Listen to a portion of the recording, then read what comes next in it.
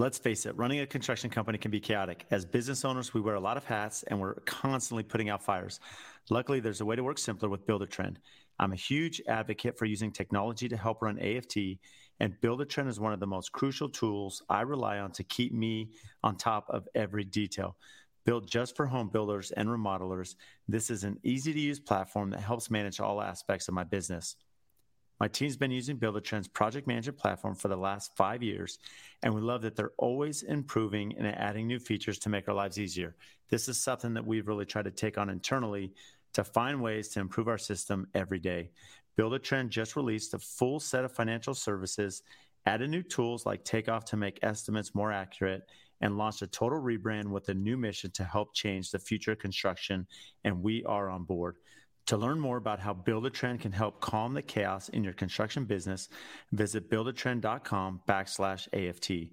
When you schedule a demo, you'll receive an exclusive 60-day money-back guarantee only available to my podcast listeners. I'm following Build-A-Trend into the future in construction. Come on board with us. We are super excited to announce that we have our 4th Contractor Coalition Summit happening in Austin, Texas this fall. Come out and visit with us on September 14th. Conference will end on Sunday, September 17th. We're going to have an amazing collection of builders all throughout the country. Some amazing vendors will be there in support. We're also going to have a session on construction instruction with Mark LaLiberte, which is going to be part of the summit. Just amazing content, networking, ways that all of us can enhance our brand, our product, and especially our organization, looking down to the very core of who we are as builders and how we're operating to make sure that we're operating at the highest level. The camaraderie and the knowledge shared between all the builders, the teachers that come to instruct are super valuable. So make sure you sign up for the Contractor Coalition Summit. Again, whether you're a new company just starting out in your first couple of weeks of business or you're a seasoned company, there's going to be plenty of information, super valuable to attend. So we'll see you in Austin. Whenever you deviate from your process or say, yes, I'm going to get this for you, or yes, I can do this, those are always the projects that go south because you've deviated from those processes that you've set.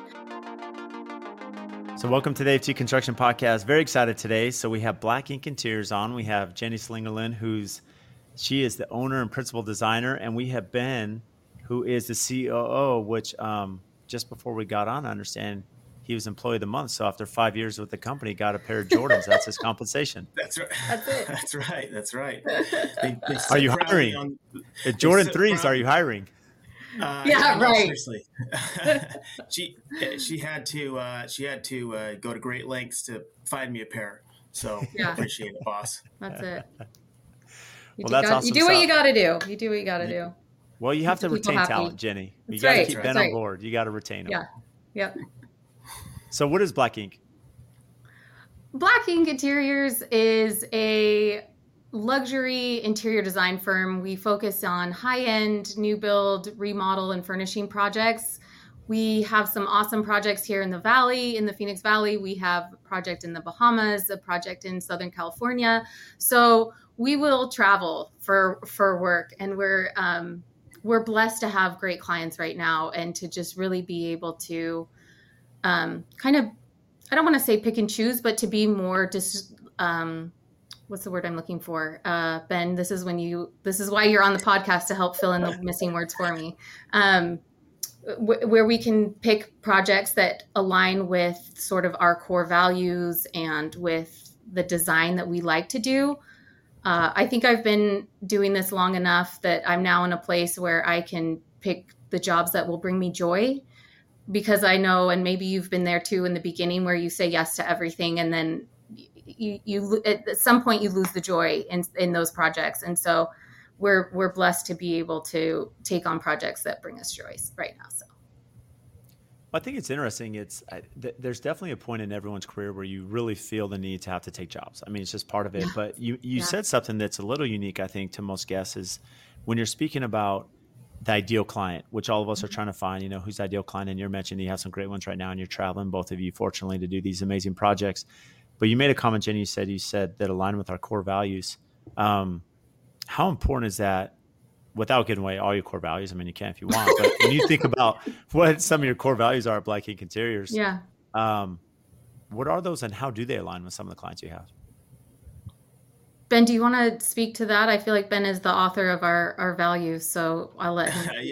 I think we have some one of ours, I'd say, this kind of comes back from some corporate experience of mine, but it's around kind of mutuality or having a mutual relationship with not only your clients, but your vendors or suppliers. And really the idea is that you want to be in relationships where both parties ultimately benefit and succeed through that relationship. So our goal is not only obviously for us to run a business to generate an income and, support our families and those things, but it's also to create like amazing spaces that are unique and custom for our clients to the point where they live in it every day. And a good example, we have a client that still, reaches out to Jenny every once in a while. It's like we sit, whatever room they're in the house, they sit in the house and say, we can't believe this is our house, right? Like this, we can't believe that this is our space. And it's still mind blowing after a year of living in it, right? So that's what we want to create. And so there's a couple things there that make that happen. Being selective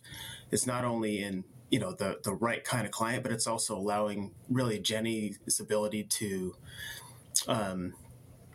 design freely in the way that brings her joy and that she knows, it's I don't know how to describe this the best way, but like her particular style is different and unique, and it's really about personality and so I guess that's the thing is it's not only the client fit from like financial perspective or whatever, but it's really about does the client love Jenny's style, and is that something Jenny can get behind and really enjoy working with? That's amazing. And what I really like that you said, Ben, is you made a comment. You said the mutual relationship, how important that is. We often correlate, the building process. You as the design team, and you're engaged with the client from pre-construction through construction, dealing with us builders, and then the client after, furnishing the home. It's a really long relationship, and it's funny because when you study like marriage, they always say, well, what leads to divorce? Money and intimacy. I mean, there's a lot of things, and this isn't the part of this podcast, but I think the important part of it is relationships. All these studies from psychologists always say that in a relationship that they've studied, when one of the partners doesn't respect the other, right? When there's like a disrespect or they don't feel that they're at their level, whatever that may be, maybe hard work or, intelligence, I don't know, whatever that is. So if they don't feel that they're on the same level, that's always where the marriage breaks apart. And you look at the customer relationship, when you have customers that respect you, Jenny, you, Ben, mm-hmm. as entrepreneurs, as building a company and working really hard, and they respect that because maybe they've done that. I find that those relationships are really unique when you have someone that respects you, because whenever that respect turns the other way, I can tell you this just as a builder, when clients don't respect us or the profession or what we're doing, it is really hard to salvage that relationship, make it an amicable deal. I mean, how's that been for you just from a design perspective? It is very tricky. And there are always times where, especially right now, I feel like in the furnishings where we have less control, and you probably do with the builds too, and the delays in certain materials, or we're still dealing with the effects of COVID with the furniture lead times being longer than expected. And it's hard to give that news to somebody, and especially somebody who maybe that's not a good enough answer for them. And then it's sort of, I'm trying to do what I can on my end. They sort of see that, but at the same time, they really wanted the furniture in by Christmas, let's say, and we can't deliver on what we thought we could deliver. Kind of at no fault of our own, but it is the nature of the beast right now.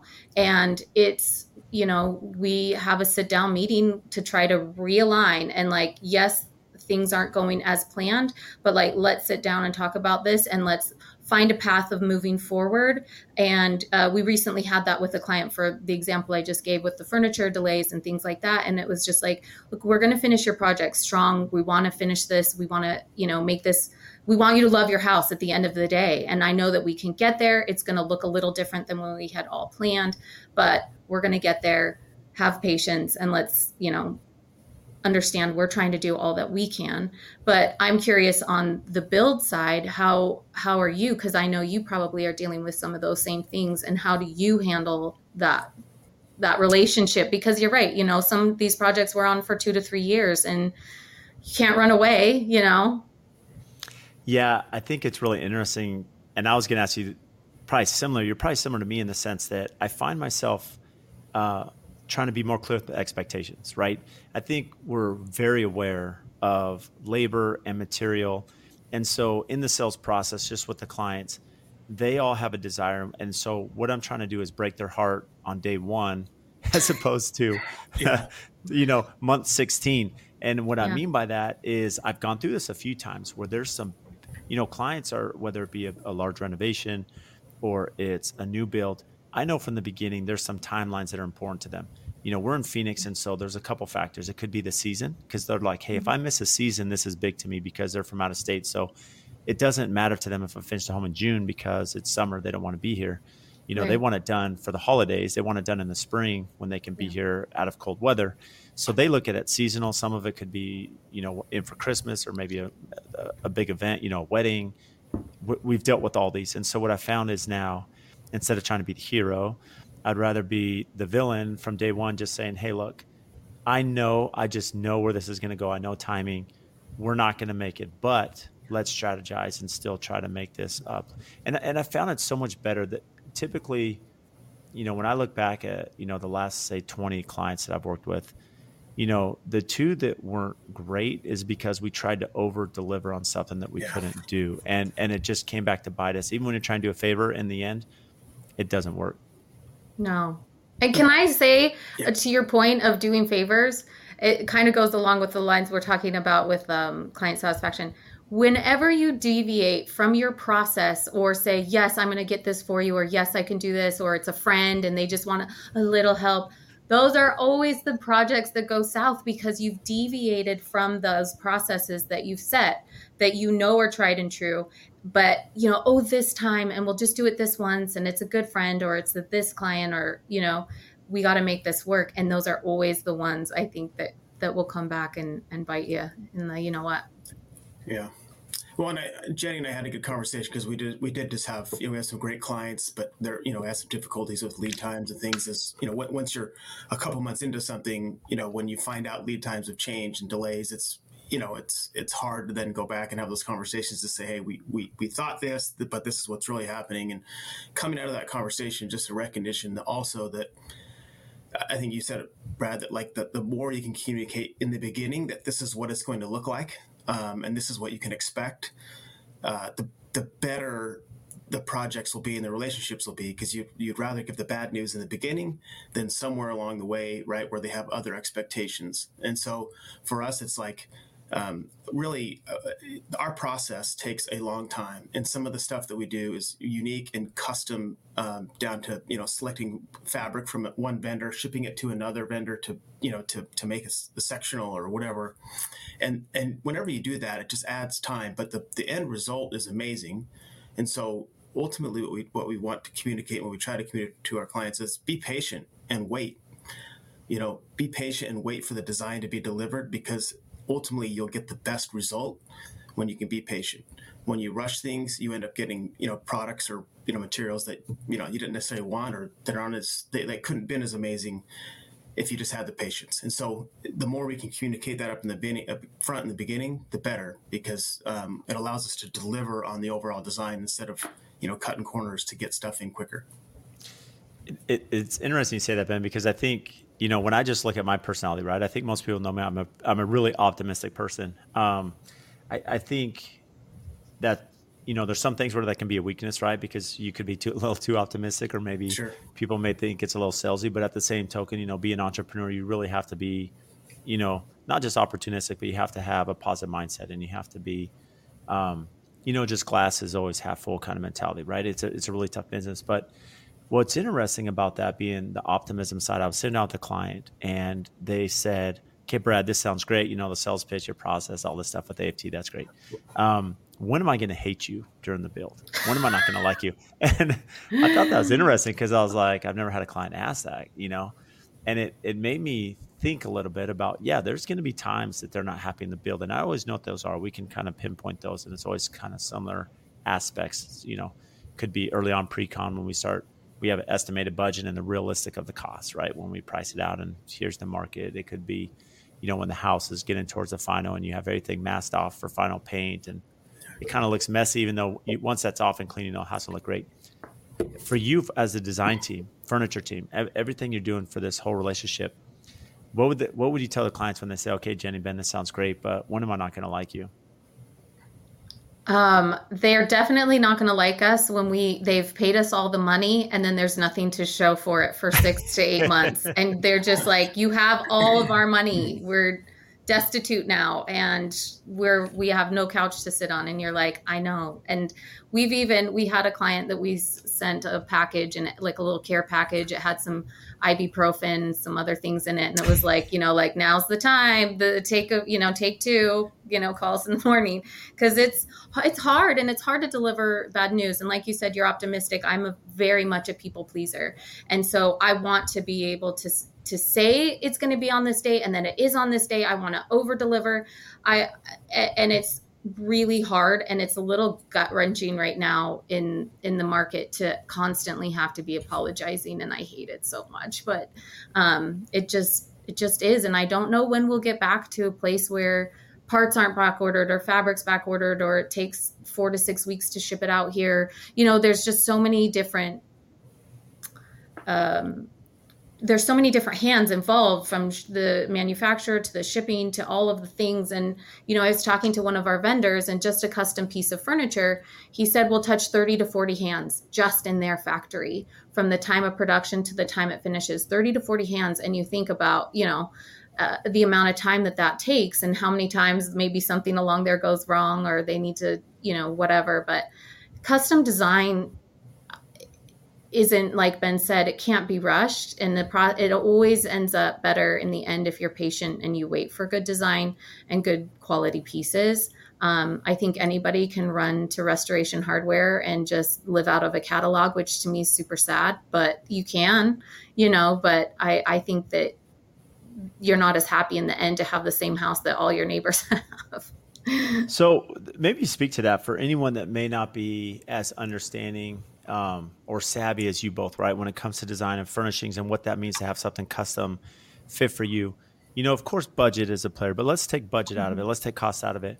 When you're comparing something from a catalog, as opposed to doing something custom, that's really fit for them, what is the difference? What's the value? What's the opportunity, for the client?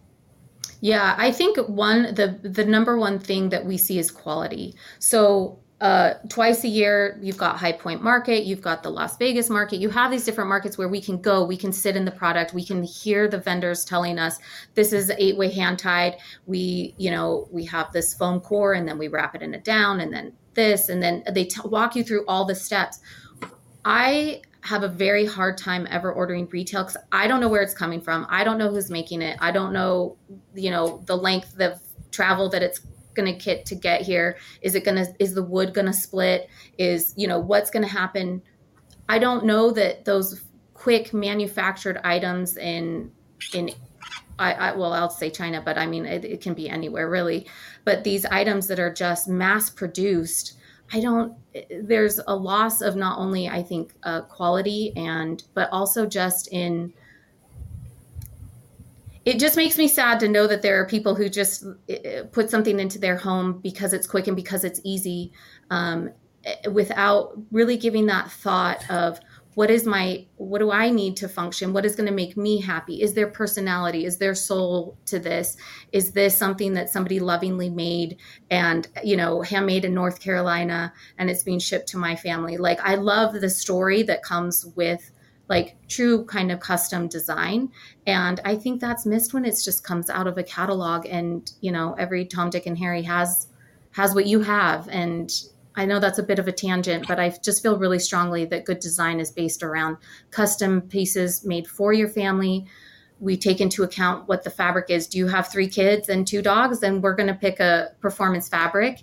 And are the vendors that we use, we have hundreds and hundreds of options for each vendor that we use that we can pick to make sure that the color is right, that it's a performance fabric, or is this going to be a beautiful silk chair that nobody's going to sit in, but it's going to be the sculptural piece in the corner. So a lot of love goes into the design, and I just feel like that's often lost with the retail component of that.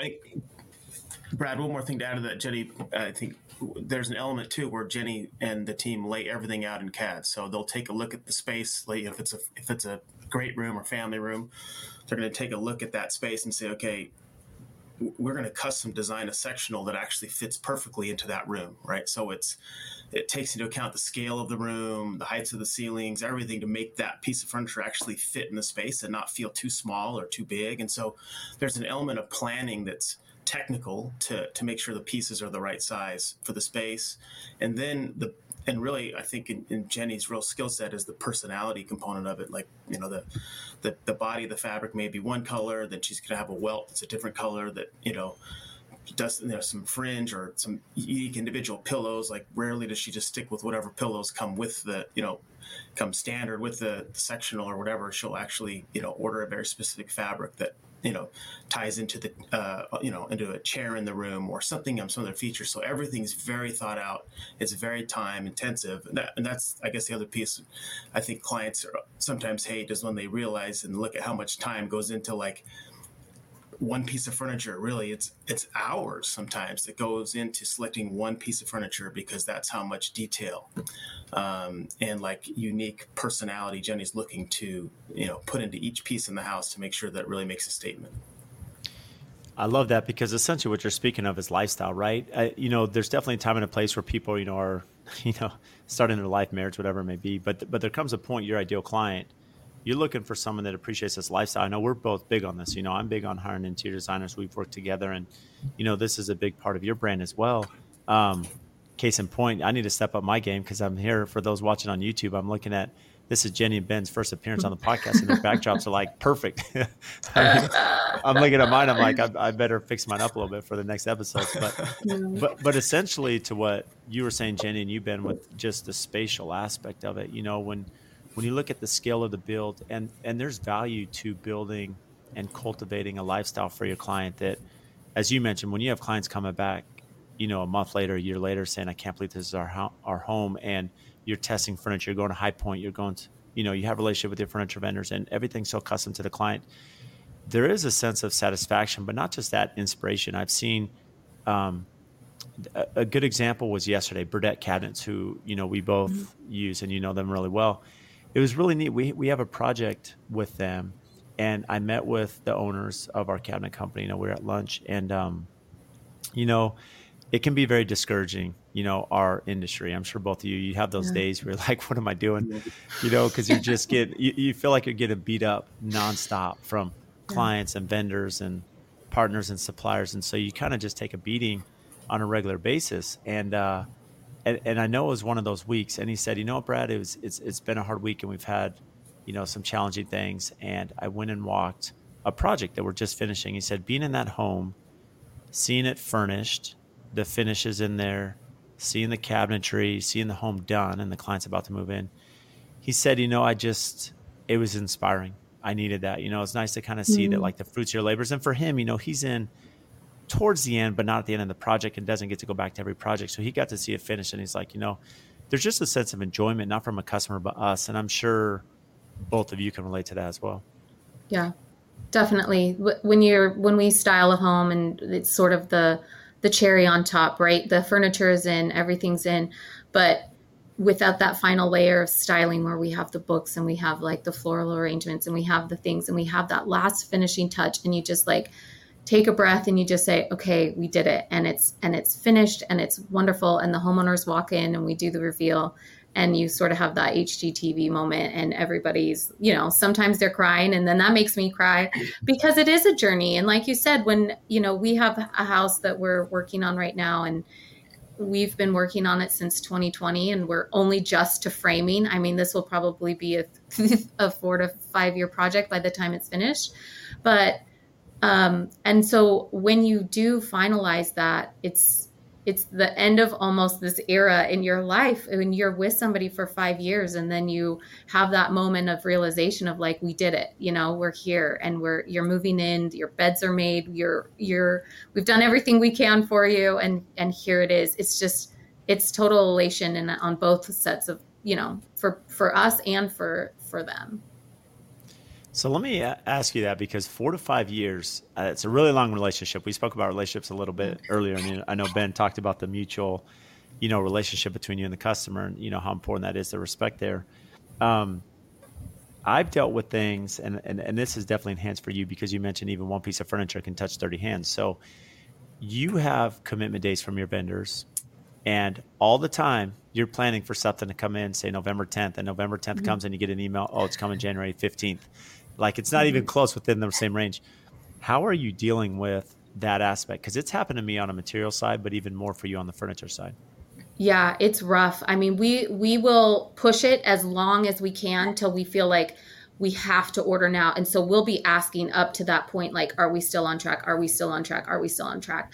And then what we tell the homeowner is, if we pull the trigger for that November 15th deadline, and we've been told up to the point that we have to start ordering, that's going to be the date, we tell the homeowner this is going to sit in storage and you're going to accrue some pretty serious storage fees. And that sucks. That conversation really sucks. And sometimes it's not the builder's fault either, right? You're waiting on different materials to come in, or you're waiting for something. And so it's sort of this, I need to be better at this. And I think Ben is, but I think after recent experiences, I'm getting better at, let's have those hard conversations early and not when it's happening. Just that people pleaser in me, I have to put her in a box, tie it up with a bow and set her aside, and just Jenny, who the realist is your new designer. Do you know what I mean? Where all of a sudden it's I'm just going to tell you all the horrible things that are going to happen. Things are going to come in broken. They're going to come in damaged. We're going to take care of it. You might pay some pretty serious, fees for storage, but I'm going to give them all the best news up front. I'm tired of being the people pleaser and then disappointing everybody. I can't do it anymore. This episode is brought to you by Pella Windows. When it comes to building homes at AFT, almost every project has Pella Windows. And they've been just an incredible partner of ours. And locally, Sammy and Adam, they are not only amazing business partners behind us, but they are super close friends. And I speak on the podcast all the time about the importance of relationships, right? Relationships with our customers, with our vendors, with our suppliers, because at the end of the day, I'm only as good as those that help our brand and assist us in our projects to take it from the ground up all the way to completion. And if we didn't have partners such as Pella, there's no way we'd be who we are today. Over the years, we've built this amazing relationship. When we call them or email them, they respond. They're quick. Their company culture, their integrity, their honesty, they are always there to do what's right for us and the customer. They can do anything from small replacement projects to large custom homes and even multi-million-dollar commercial projects. And also, when you think about their product line, they can do ultra contemporary, historical preservation, and large traditional projects. So for anyone, any scale, any size, they're the ones to call. They're here local. They have an amazing Instagram. Make sure and give them a follow to see what they're doing. So if you need windows and doors, give Sammy and Adam a call. We stand behind Pella. We love what they do, their culture, their brand, and especially their quality. And if you want to learn more about Pella Windows, check our show notes. We'll have everything tagged there so you can give them a follow and have their contact information to reach out. Yeah, I think it's hard, Brad, because I think there's this fine balance between having everything ready for when the house is finished and moving it all in, to having stuff way too early. And especially in this world right now, I mean, it's even harder to time things appropriately. But I think we've been telling our clients now, it's if you have an expected move-in date, and it's a year from that is when we really should be digging deep into the furnishings and even looking at ordering certain pieces that we know are going to take 8 to 10 months, just because that's the life we live right now. But we try to give as much heads up as we can. But at the end of the day, you just have to make that balance. Do you want to move in with a full house of stuff, or would you rather move in, with half your stuff and have the other stuff trickle in over the next 6 months? So it really is a fine balance. There's not really an easy answer, quite honestly. So we just try to communicate and forewarn the best we can, and then hope for the best that timelines improve, or that the construction timeline stays pretty close to what's expected. So based on your roles with the company, which one of you gets to handle the supplier and that challenging conversation for storage with the client? I try to put as much difficult conversations on Ben as humanly possible. I mean, we've had, I think we've had one experience that actually happened right, sort of right in the middle of COVID, but where where there were pretty significant delays on the construction side. And otherwise, I felt like we learned from that moment, and we've done a better job of projecting what we still, I think what we still struggle with is probably more the furniture timelines and the delays related to that versus like when's a build going to be finished, and part of that is, some of the newer builds are harder to project because, it feels like there's more, fluidity in terms of that particular schedule of completion. But some of the projects that have been more renovation, it feels like there's a little more control. And so we've been able to time that a little better. But yeah, Jenny does, back to that point, Jenny tries to have the tough conversations go through you, but at the same time, we always converse about it because in some cases Jenny has the better relationship with the client because she's interacting with them more. And if we feel that that's the right approach, then it's like, hey, why don't, you're the one they know and trust and they've had more experiences with, and it's probably better coming from you than from me, who they might get an email from here or there, or they've met once. So we try to just, it's really client by client based on kind of the relationship. But and like we talked about referencing a kind of a tough conversation we had recently. We went together and sat right, face to face with the clients, and we felt that was the appropriate thing to do, and not handle it via email or just a phone call. It's sometimes face to face, and together is the best way to do it. Yeah. So I know. Go ahead. Oh, go ahead, Jenny. No, you're good. No, I was just going to say, I know sometimes it feels easier I just want to handle this in an email, and I'm just like, I want to send an email so bad right now. But it's always better to pick up the phone or arrange to meet in person, as hard as it is. But it always is better. And even though you just want to hit send, like, done. I did what I had. I did the hard thing. It's like, nah, you gotta, this is a call, or this is a in-person meeting. And so they're always more difficult, but you want to treat them with respect and I think showing that respect and knowing like this is very important to us. Let's sit down and talk about it is always an important move. Well, and I know that Ben has not been part of Black Ink from day one, right? I mean, this is something that's over the last 5 years or so. How did that come to play? Ben, it sounds like you had a career before. So what made the decision where you're like, hey, we're ready? Yeah, I think a couple of things probably happened. I was working. I had been working for Mars. Most people would know as like Snickers, M&Ms, company. I've been with them for quite a while and had kind of a remote type role. And we, when Jenny and I moved to Arizona, we were like, this is kind of where I want to stay. We'd been moving every couple of years, for different job opportunities for me within the company. And I think when we got to Arizona, we recognized this is where we wanted to stay. Our kids were old enough now where they're both in school full time. And so Jenny's like, I'm going to make a go of Black Ink Interiors. She started the company years before, but had just done, smaller projects, friends, family, because we were, like I said, bouncing around the country so much. So it was probably 2016 timeframe where she kind of just went kind of full steam and really started working the area hard and building relationships. And it was probably 2018 where I was kind of thinking about what's my next move going to be in my career. And Jenny's business is blowing up, and it just kind of like the timing was maybe a little quicker than we thought, but we just said, maybe this is the right time. It's time for me to make a change. And you clearly need some help because it was getting very overwhelming for her with the number of projects she was taking on. And I think at the time only had maybe one part-time or semi-part-time, employee. So it was like... It was one of the hardest decisions we've ever made because in your mind, when we're sitting there and we're thinking, because we talked about it for probably like 6 months, maybe even more. And like in my mind, it's doomsday. It's what if this doesn't work? We're going to be homeless. We're going to be living on food stamps out of our car. It was like, I literally was like, this could be the end of our lives.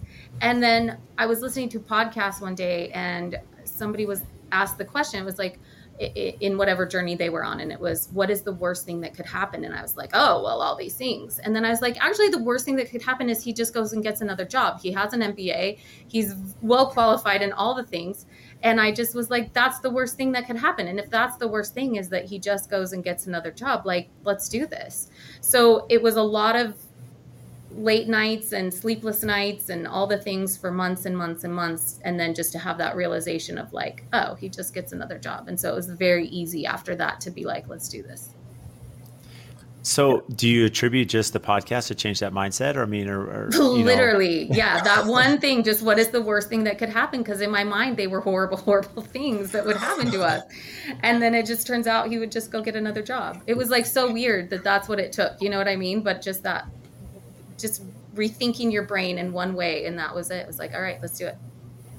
Well, in fairness, I would say in defense, I think many business owners struggle. When do I hire, right? And then you hire, and there's a whole different set of responsibilities when you hire someone. When you hire employees, I know for me personally, I think I'm at 23 now, and I look at my 23 employees, and I'm like, okay, they have families, they have their lives, they have kids. Like you find a lot of stress in a way because you're like, can I create a career for them? And you think about it for you bringing your spouse in. Well, now it's like, okay, we're doubling down on the household. So it takes that stress to another level. So in fairness, I think it's totally valid.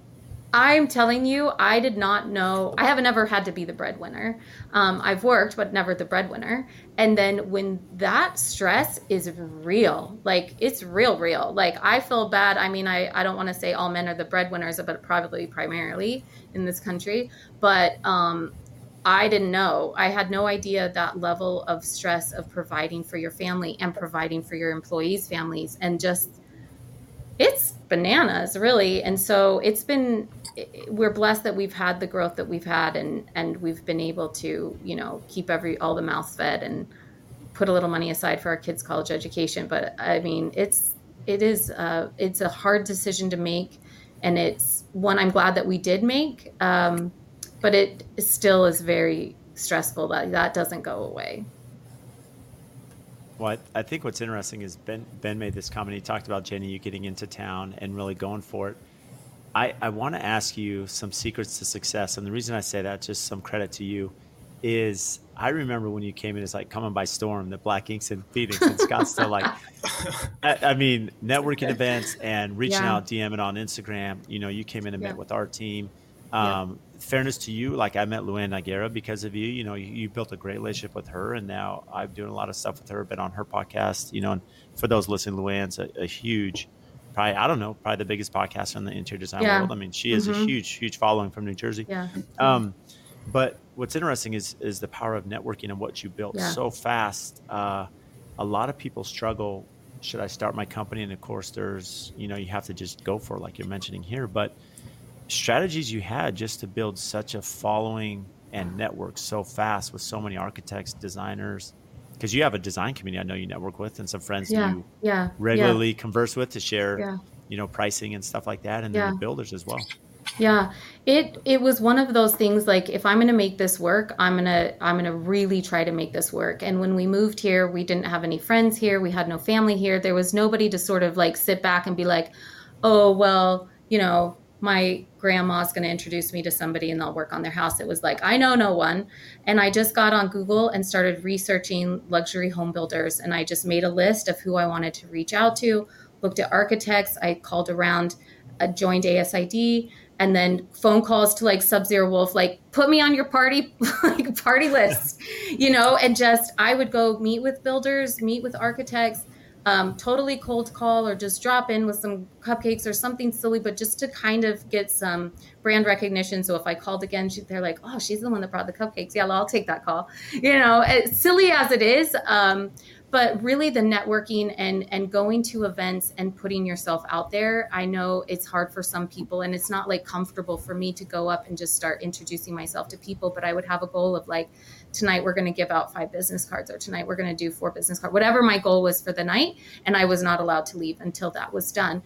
And then just over time, people start seeing you or knowing you. I would even go into facings, Craftsman Court, some of our furniture showrooms, and introduce myself and say, I'm new to the community. I'm not going to bring you any business today, but I just wanted to introduce myself and know that the business is going to come. It just might take a little time, but I wanted to introduce myself. And so really kind of embedding myself into the community, and it's been awesome. And I know, we did a vignette at the Sub-Zero Wolf showroom, and that really, literally everything that came from me calling and saying, put me on your party list. I want to be invited. And then just really taking advantage of the people that were there and the opportunities to meet new people. Yeah. There's something I think to put in context for those listening to. You said something that most of us probably haven't thought about. You not only did you Google and you reach out and you went through social media, but you went into suppliers and vendors, which a lot of people may not have thought of from a building design or architecture standpoint. You go to Sub-Zero Wolf. Hey, I want to be to the network events. I want to come to the party.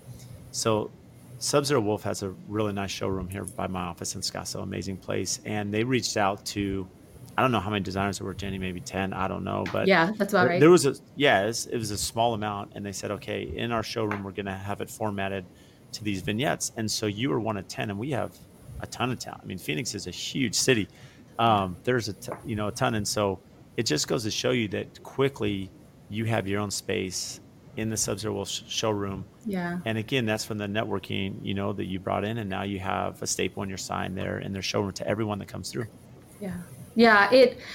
And I think the design community in Phoenix, and maybe you feel the same way with builders, like, I think we have an amazing group of designers, and I feel like for the most part, we're open to sharing, and we have great vendors like Sub-Zero Wolf, like Ferguson's, all these people that we have the opportunity to work with. I think we have a really great network of people who truly want to help each other out, who want to help and see each other grow.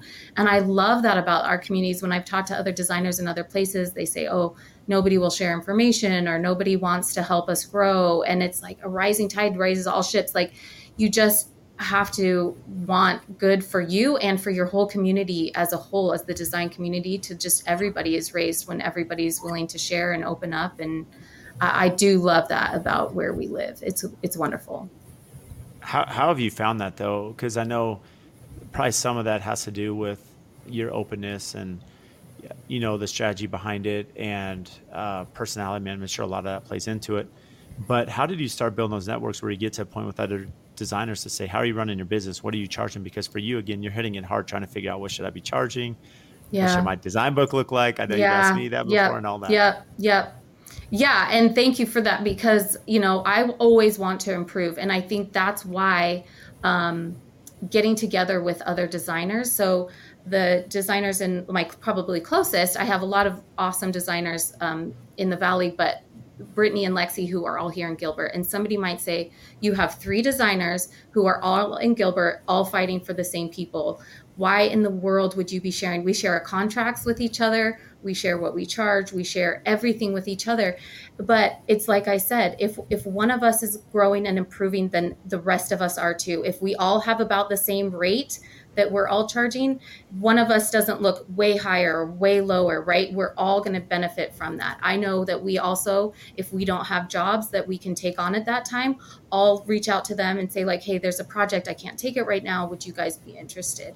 And I think there's opportunity in finding people that are willing to be open with you, so that you can improve on each other's businesses. And it just, I think, you'll know when you meet somebody if they're going to be open, or in how your conversation evolves, where it's like, hey, would you like to go out to dinner sometime and just sit and talk shop? And that's kind of what happened with Lexi and Brittany. It was just sort of like very casual. It wasn't like, let's sit down and have dinner and share each other's contracts. Like, that comes later. But like, when you first get in there and just say, hey, like, let's just sit down and talk shop for a little bit. And then if things evolve and get to that point, it's awesome. And I truly have loved and appreciated having them for me. And I know they probably feel the same way, as almost somebody that is also support. If one of us is having a really crappy experience, we're there for each other. And hey, what can we do next time to prevent this from happening to you or to me? What do we need to do to change our contract, or how we present to the client in the beginning? How can we prevent this from happening? So we really lean on each other too. So there's definitely a mentality of abundance as scarcity. And I think that, any successful entrepreneur will attribute that, right? That there's a sense of confidence. Mm-hmm. And, it's just, they're not looking at this small little playground. They're looking like a lot of opportunity. And again, you want to compete against competitive people. You want to compete against someone that's run their business correctly and doing it right. And it makes it better for the industry, for you and everybody, especially as you're presenting to clients. As your company's grown, for you and Ben, looking at where you're at today, systems, procedures, I would imagine that there's been a lot of time, especially with Ben's background and you living this day to day, Jenny. how has that changed from an operational standpoint? If I were to hire you today as opposed to 5 years ago, how does that look like for me as a customer? Yeah, I'll let Ben answer this, but I will say this. We change our contract after every single client because there's always something that we learn or something new that came up, and at literally every project we change our contract. It's a very fluid document that it's like probably one of the tabs that's constantly open on our browser, so that it's like, oh, so we're changing that for the next client. But Ben, you can talk about the policies and kind of the procedures and how we run things. Yeah, I mean, I think there's a couple of things when you talk about, Jenny mentioned sort of the investment in relationships. There's also investment in just in the business in general. So one of the things that we've never been afraid of is to hire consultants or business coaches, or and spend a lot of time listening to podcasts and sort of within that community too, asking questions. And so kind of through all that process, you kind of learn where you have gaps in your processes and procedures. And so where we really were hitting it hard, or Jenny started in 2016, I mean, very limited in terms of any structure. And then, every year that goes by, it seems like whether it's a new process we implement or a new system that we use to help us organize and manage our activities, from a project management standpoint, we're constantly looking and striving and trying to improve. And so we have, again, where we started without like even written sort of policies and procedures, we now have, all our policies and procedures written. And like every business, we could probably spend some time going back and reviewing and revamping and updating those. But at least we have some general ways of working. And so that our team members, anytime we bring anybody on, we can point to training materials or a video. Here's how we enter items into our, design and procurement software, so that we make sure we have every detail needed to be able to, present it to a client and then turn that into a purchase order that from our vendor, and to make sure that's a seamless process and as efficient as possible. So without speaking to every program and system we use, we have added elements here and there to help us be more efficient and to just do a better job of keeping track of the things we're doing, so that we can communicate with clients more clearly and that we can communicate with each other. Simple things like we used to have a once a week meeting where it was sort of like our project meeting. We'd go through every project, and then we realized, we probably need to have that more frequent. So we implemented a daily call where even if it's only 15 minutes, we kind of hit the highlight items. What are the priorities for the day? What do we got to tackle? So it's just constant communication because we have, we're not all working from the same location. So it keeps us in touch. So just basic things like that, communication, having some expectations set, places that people can find training, and the right systems really have, kind of taken our ability to grow and expand and take on more and more work to be able to handle that efficiently. I love that you shared how after every project you're updating your system, because we're totally the same. After every project, there's things that have gone wrong, or even if they didn't go wrong, maybe things were like, oh, we could have done that better. We can improve that. We can improve that communication, that expectation. We can improve that system and scheduling, and even from accounting to field operations to whatever it may be. And even I know we've spent a lot of time just internally, like, do we have the right people on the bus? Are they in the right seat? Right? Do I need to change their role, their title, what their scope of work is? Updating organizational charts. It's amazing how often we're doing that now, which first few years of the company we didn't, but now, that is a huge part of what we're doing. Yeah. And I think it's harder, as you probably know, Brad, you guys are in the same boat, and the more you take on, right, the busier you get. And then sometimes it's easy to forget to go back and make those adjustments and to spend time investing in the business again, because you're so focused on your clients. I mean, obviously clients take the priority, but it's a challenge, I think. And so I'd be curious, like, how do you guys make sure you make the time, at AFT to make sure that you're working on the business, as well as taking care of your clients?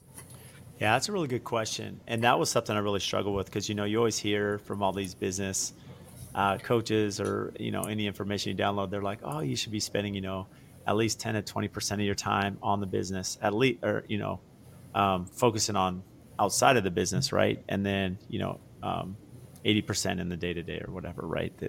tends to take so much of our time. But what we've done is I put together like a leadership council, leadership team. So I have some key people in my organization that are essentially in those positions, and they're over different departments. You have to look at, for us, we're looking at accounting, AR, AP, we're looking at, contracts and vetting subs and our pre-con, which is part of our pre-con estimating. And then we have our field operations. So you kind of have these different department heads. And so we meet every 2 weeks, typically for about 2 hours. And we're going through, we have an agenda, a formal printout. And I'm not a meeting guy just to have meetings. Like, I don't want to just have meeting. Like, anyone that knows me, I'm like really punctual about like, we're doing this. And like, you just don't have a lot of time to be just chit chatting. So we're really formulated as far as what we're going through. And then what happens from those meetings, now we can take, because each of their employees in those departments are giving them ideas and thoughts and ideas, to strengthen our process. And so now we take that and we implement them.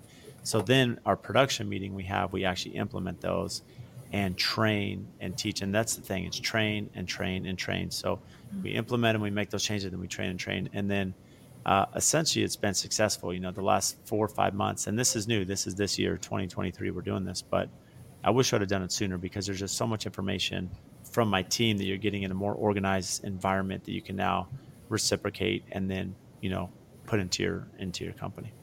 Yeah. What about you guys? Awesome. I love you have a leadership team. That sounds very bougie. I love that for you. Very bougie.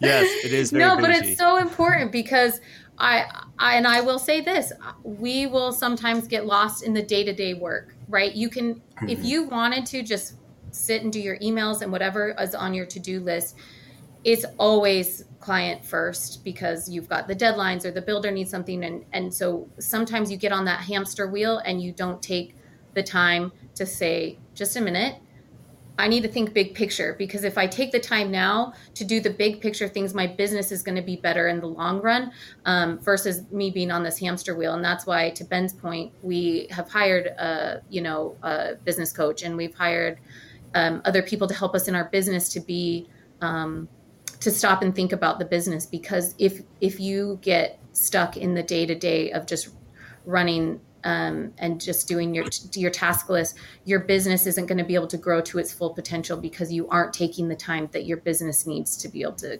keep up with your growth and to evolve. So good for you, for your leadership team. I've got Ben. Ben's my leadership team. Ben, you've just been appointed. Well, I mean, Brad, I know one of the things we didn't probably touch on is we made at some point in time, it's been a few years back, but just a conscious decision. Like we kind of, at some point we were kind of like, hey, we're growing, we're hiring. We kind of have this empire we're building. And then I think it got to a point, it was probably during COVID, where there's a sort of recognition, I think, for Jenny, like, hey, is that really what I want for my life? And is that what we want to just get to continue to expand and grow? Or would we rather stay pretty small and lean and be more selective in the projects we take on, versus feeling that the pressure to take everything on because we have to support this ever growing team, right? So it's a dilemma probably every entrepreneur faces at some point. It's like, what does the future look like for them? And we made the choice to just stay small, lean, be more selective in our projects, take bigger projects, fewer of them, allowing us to invest our energy really into clients and relationships, into the projects that we mentioned earlier that bring joy and really allow Jenny's personality and style to come out.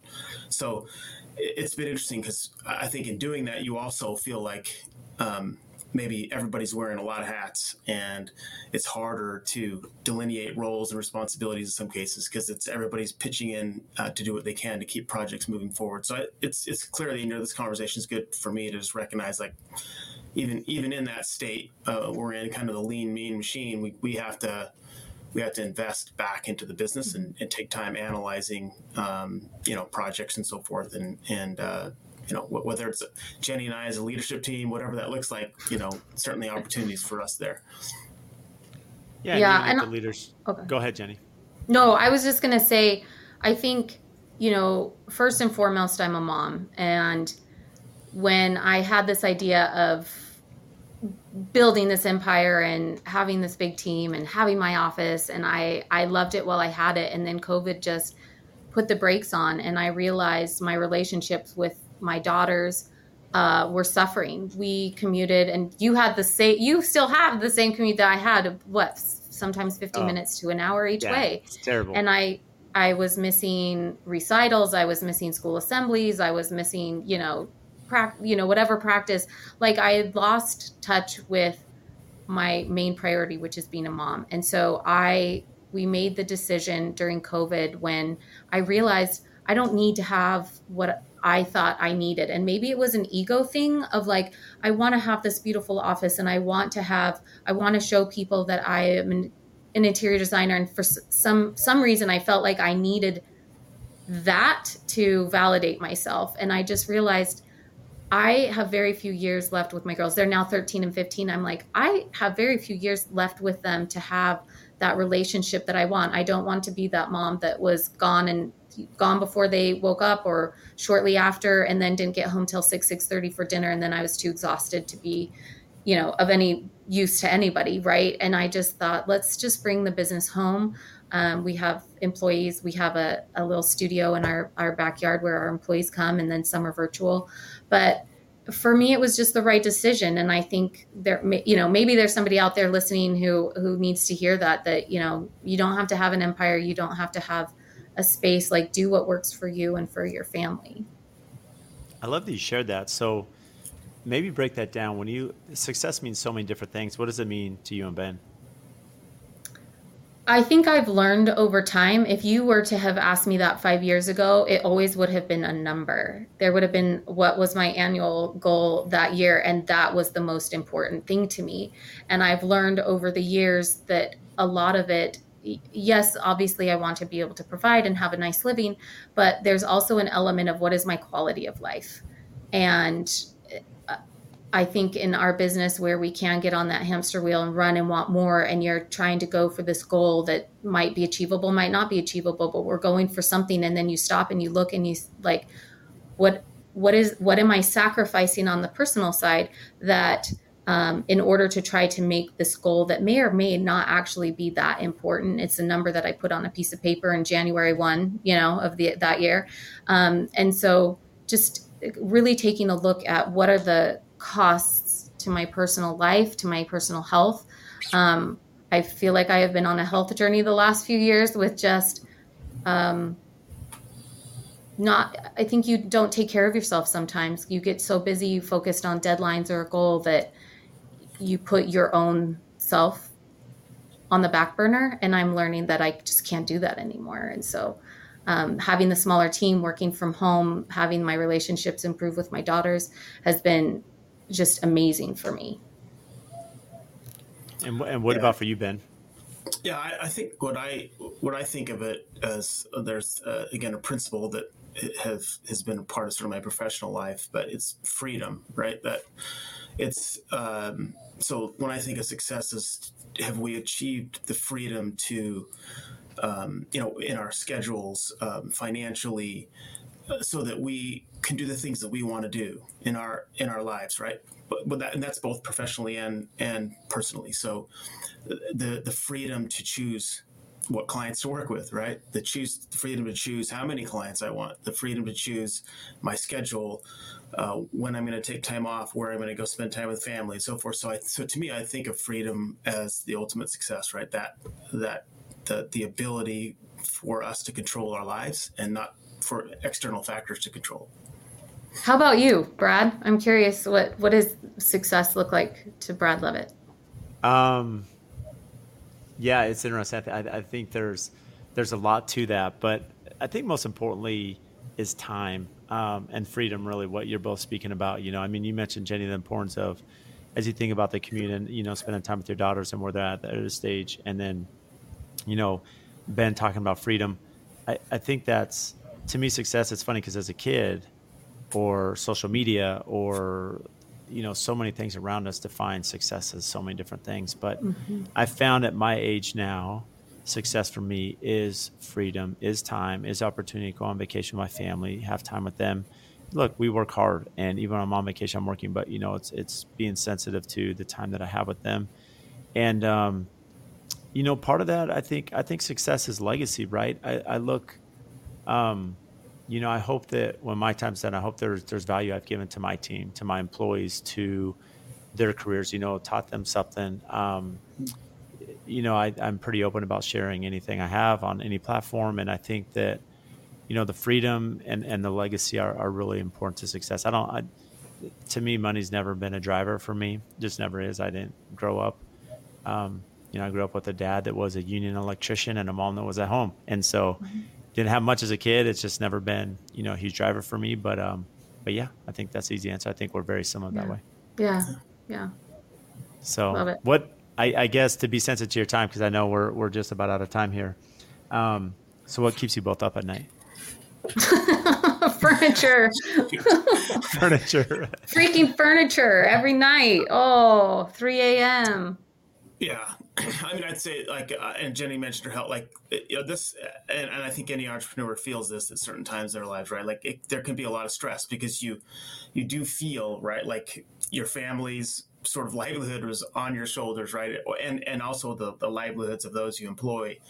And then also you just, so I guess there's that element of okay, how are we doing? Do we, financially but it's also, are we doing right by our clients? So that's what keeps me up. I think when I feel like something hasn't gone up to expectation, or maybe we haven't delivered in the way that we delivered it, it eats you up inside, and I think it should really, ultimately, our job and our responsibility, outside of ourselves and our families, is to our clients who are paying us, right? They're ultimately the ones paying our paychecks, if you think of it that way. So, when things aren't going right with a client, that keeps me up, because it just, it kind of, it kind of eats at you and it wears on you a little bit. But even probably the connection to that is the impact it has on Jenny. So I sit there and I watch her, the stress and, right, she puts a lot of time and love into what she does. And so when there's a difficult situation with a client, right, I see it wearing on her, and that bothers me, right, as her husband, and as her business partner. So those are probably two things. It's the client stuff, and then seeing the impact it has on Jenny. Those are the things that keep me up. Wow. That's a very depressing note to leave this podcast on. It's not depressing. No, that's not depressing. I mean, the reality is a lot of us can relate to that. And I think just, if I can share one thing, because you asked, when I speak legacy, I think the easiest way to define that, if I can use it. So there was a mentor of mine, Doug Steinley, when I was a young teenager, and he said, everything should be better because you were there. Right. And so what that means, and that's something I try to live by, but I guess the easy example is right after he said that, I heard him give that, essentially a little conference, and he was teaching about that. We go into the bathroom, there's a break, and we're in a public bathroom. So, people are washing their hands, and, water spills on the sink, and he grabs some paper towels and he just starts cleaning the sink, right, and wiping things down. There's a napkin on the floor that he picked up and threw away. And so in his whole life, that's how he lived. And I think all of us, just is Black Ink better because you were there? Is your customer better because they hired you? Is my team better because they work for me? And so I think of everyone in our society applied just that logic, we'd be a lot better. But again, a lot better. Yeah. So for those listening, where can they find you? They can find us on social media, on Instagram at black.ink.interiors. Whoa. Yeah, that's pretty much our platform that we choose. We're not on all of them. So black.ink.interiors on Instagram. You can find us, DM us, whatever. Yeah, and website, blackinkinteriors.com, pretty straightforward. Yeah. So easy and it's ink with a K, not C. Yeah, that's a good clarification. Yeah. Black ink, like a pen. Yeah. Well, Jenny, Ben, you've both been amazing. I know this is long overdue, so thanks for making time and sharing your insight with our audience. Thanks so much for having us. If you get value from the show, please support us by giving a 5-star rating and review on whatever platform you listen to. And I also have a favor to ask. We've had some incredible guests that come on and share their wisdom, their knowledge about their business. So if you have friends or family members that could benefit from those episodes, please share it with them, as well as any other business owners that you're networking with that could get value from the podcast or certain episodes. Please share those as well. Again, subscribe. Make sure you're following. Any questions that you have, topics. We've had listeners reach out about certain guests that we should have on the show. Again, brad.l@aftconstruction.com. Email me for topics to address, guests that we should have on, and even if you think you'd be a great guest for the show. So again, thank you for all your support, and we'll see you next time.